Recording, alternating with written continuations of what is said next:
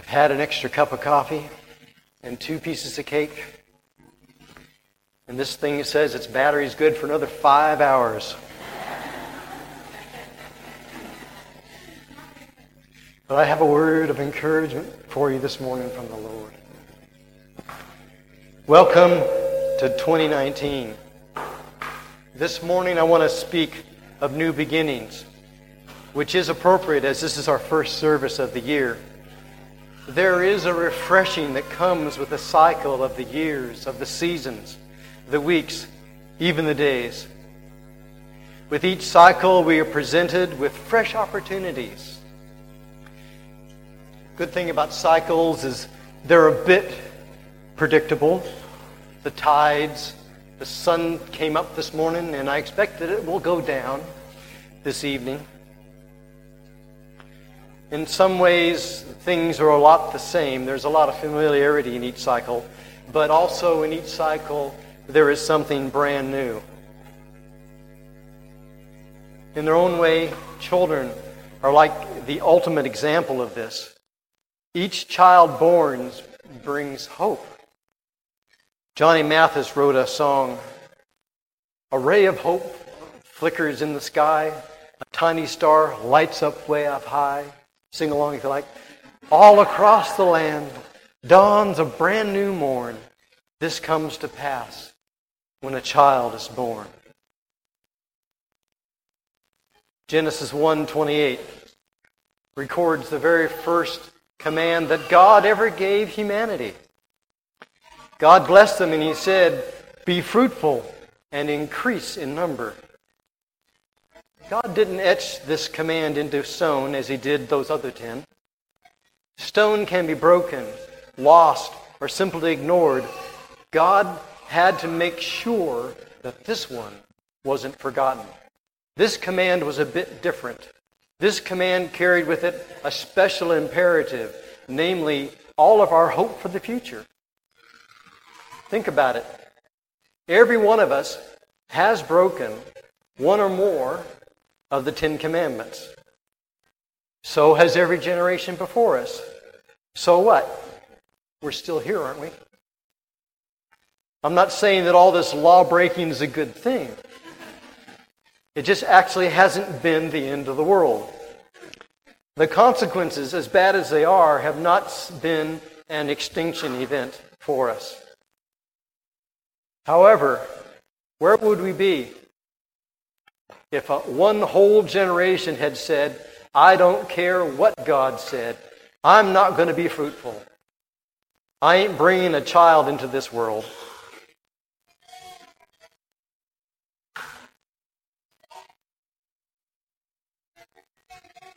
God wrote this where no matter how rebellious or careless we all may become, it wouldn't be completely lost or ignored. Where was that? He wrote it in our hormones. Why did He make it so unlikely that a whole generation would never neglect this particular command? Because for better or for worse, each new generation has an opportunity to choose the values and practices that they will cling to for their life.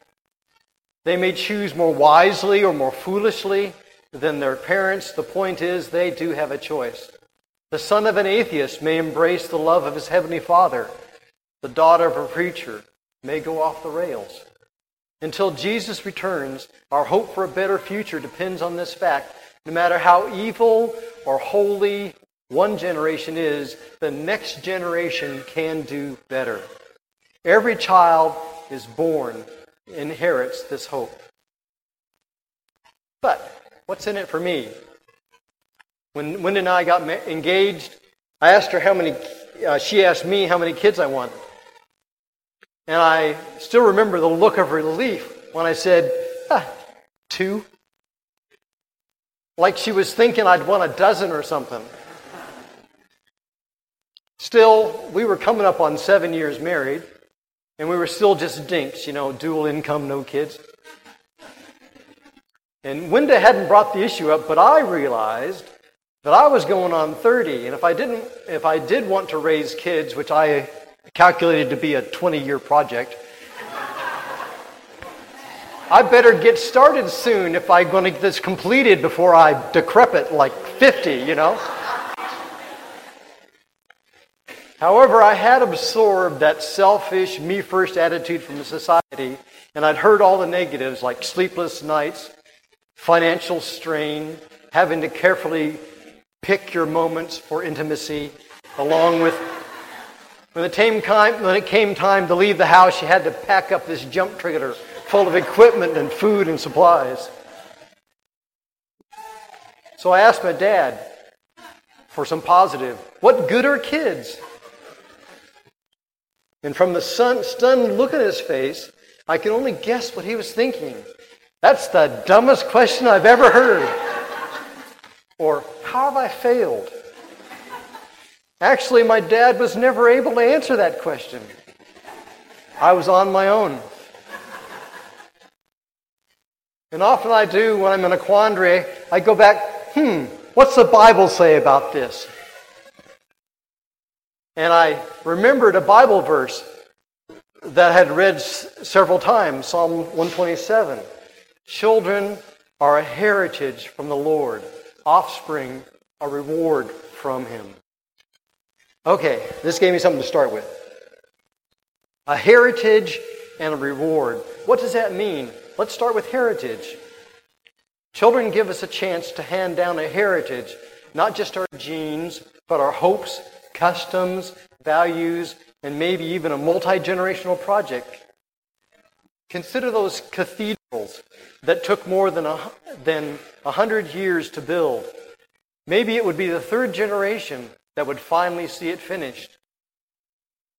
What's your heritage? Do you have a farm or a business that you've built up over the years? Have you started out with little or nothing and worked hard to bring your kids to a better start? What about your values? Is there some cause or purpose that you would like to see advanced even after you're gone? What about your language, whether it's Te Reo, Afrikaans, or English spoken as it should be?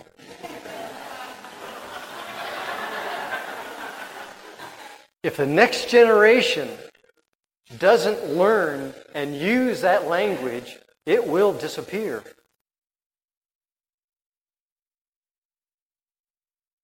Whatever it is, until you pass it on it isn't a heritage until you pass it on to someone. Next, what's this thing about reward? Is this like flybys? Have 3 kids and get the 4th one free. It seems to me that the Bible is promising that there is some sort of delightful upside for the ones that take the trouble to raise kids. Recently, I've had the opportunity to ask 2 sets of new parents what were some of the good things about having a child. They mentioned the joy of watching their child develop, the delightful the noises that they make, and the beautiful smiles, as well as their child's implicit love and trust. The thing about their responses that impressed me the most was that both mums said the same thing. Everything is new for them, and through them, I get to see the world with fresh eyes. Are you feeling a bit weary of the world? Just spend some time with an infant that's fascinated by a bug. Or a dot on the carpet, it doesn't matter. Play peekaboo until you're giggling as hard as they are. Or read a stupid story like The Wonky Donkey. You know, the one where he's got 3 legs and 1 eye and likes to listen to country music, so he's a honky-tonky, winky, wonky donkey? Hopefully, that will help you find joy in the present moment. It is so easy to get jaded and bored. The trick is to see things through a child's eyes. It's a choice you can make and see what is new in every moment. Fortunately, having children isn't the only way to get a fresh start. I mean, you can't be going to your wife every day. I'm bored, dear. Let's start another one.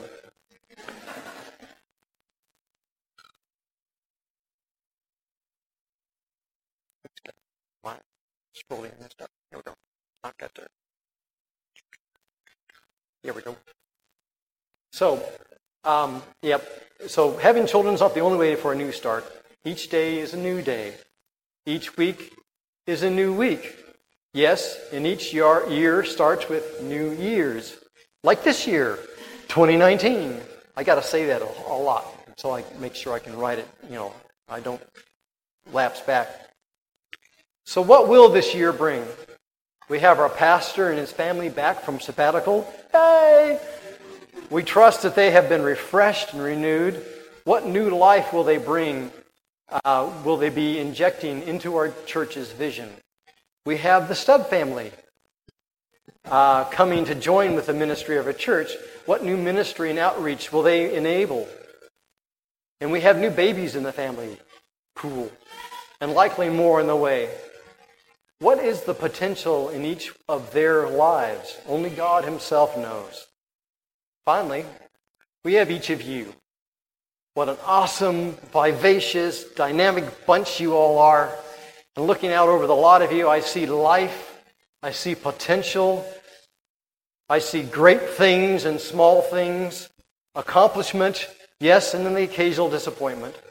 But everything is buzzing with the hope that comes from being a child of the living God. If you're not feeling that right now, I encourage you to extend your faith for the life Christ has for you. Take some time to remind yourself about God and about who you are as well. Here's some extracts from Psalm 118. Oh, give thanks, verse 1, oh, give thanks to the Lord, for He is good, for His mercy endures forever. 14, the Lord is my strength and song, and He has become my salvation. 17, I will not die, hallelujah, but live and declare the works of the Lord. This is the day that the Lord has made. We will rejoice and be glad in it. I am so thankful that the Lord is good. If He was bad, how horrible would that be? We would be helpless to change that. But He is good. And we can't do anything to change that either. Praise God. And I'm reminded of scriptures such as Jeremiah 29:11. For I know the plans I have for you, declares the Lord. Plans to prosper you and not to harm you. Plans to give you hope and a future. Then you will call on me and come and pray to me, and I will listen to you. You will seek me and find me when you seek me with all your heart. God did something drastic. This was written after God's people had ignored and disobeyed Him for generations, over hundreds of years. And yes, He was angry, but in His mercy, He finally got their attention at last by allowing the Babylonians to drag them all away into captivity. But even as that happened, He sent this word after them through His prophet Jeremiah. I know the plans I have for you, declares the Lord. Plans to prosper you and not to harm you. Plans to give you a future and a hope.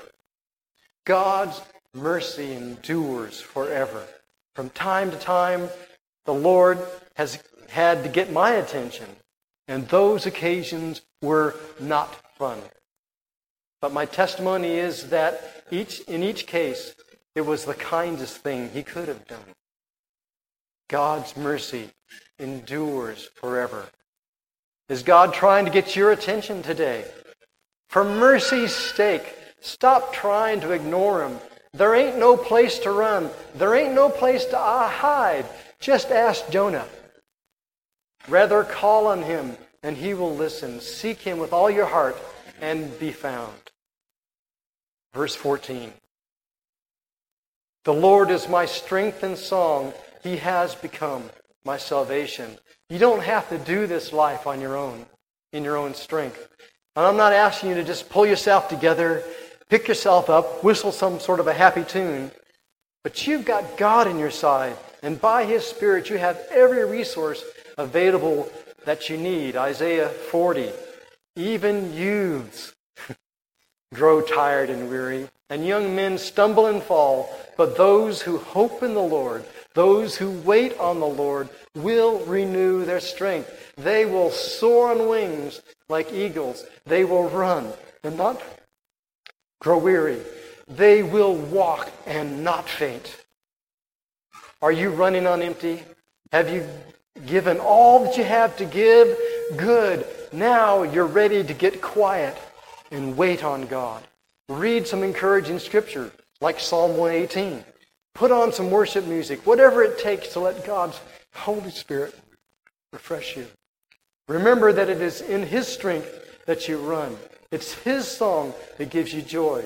Remember that He has saved you. And even when you are at your worst. And as you go along, if you happen to see one, a young one perhaps, who's fallen by the wayside, please reach out and give them some encouragement as well. Verse 17, I shall not die, but live. Kamate, kamate. No. Kora, kora. The scripture says, I shall not die, but live, and declare the works of the Lord. This is an act of will, a choice only you can make. When I first came to Wainui 4 years ago, I was not the vibrant, impassioned man you see today. I was broken. I had been angry for 10 years and hadn't acknowledged it. I'd let resentment and its symptoms rob me of a quality relationship with my wife and my family and with God. But when I first stepped out on Wainui Beach, I felt my Father's love and kindness. And I saw a place where I could be healed. It took the form of running on the beach. And when I say run,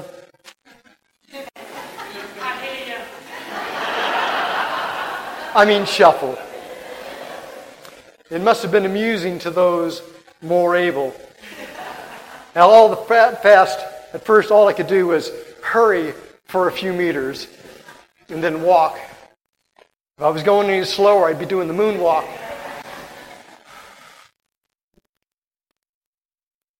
But as I did, I opened my heart to God and told Him everything. You know what? He wasn't shocked.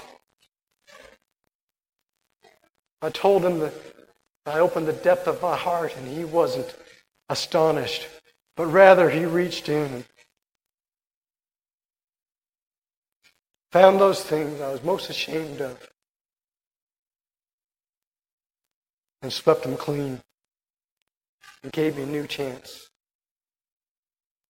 Over the next few months, I was healed in my heart, in my spirit, and even in my body.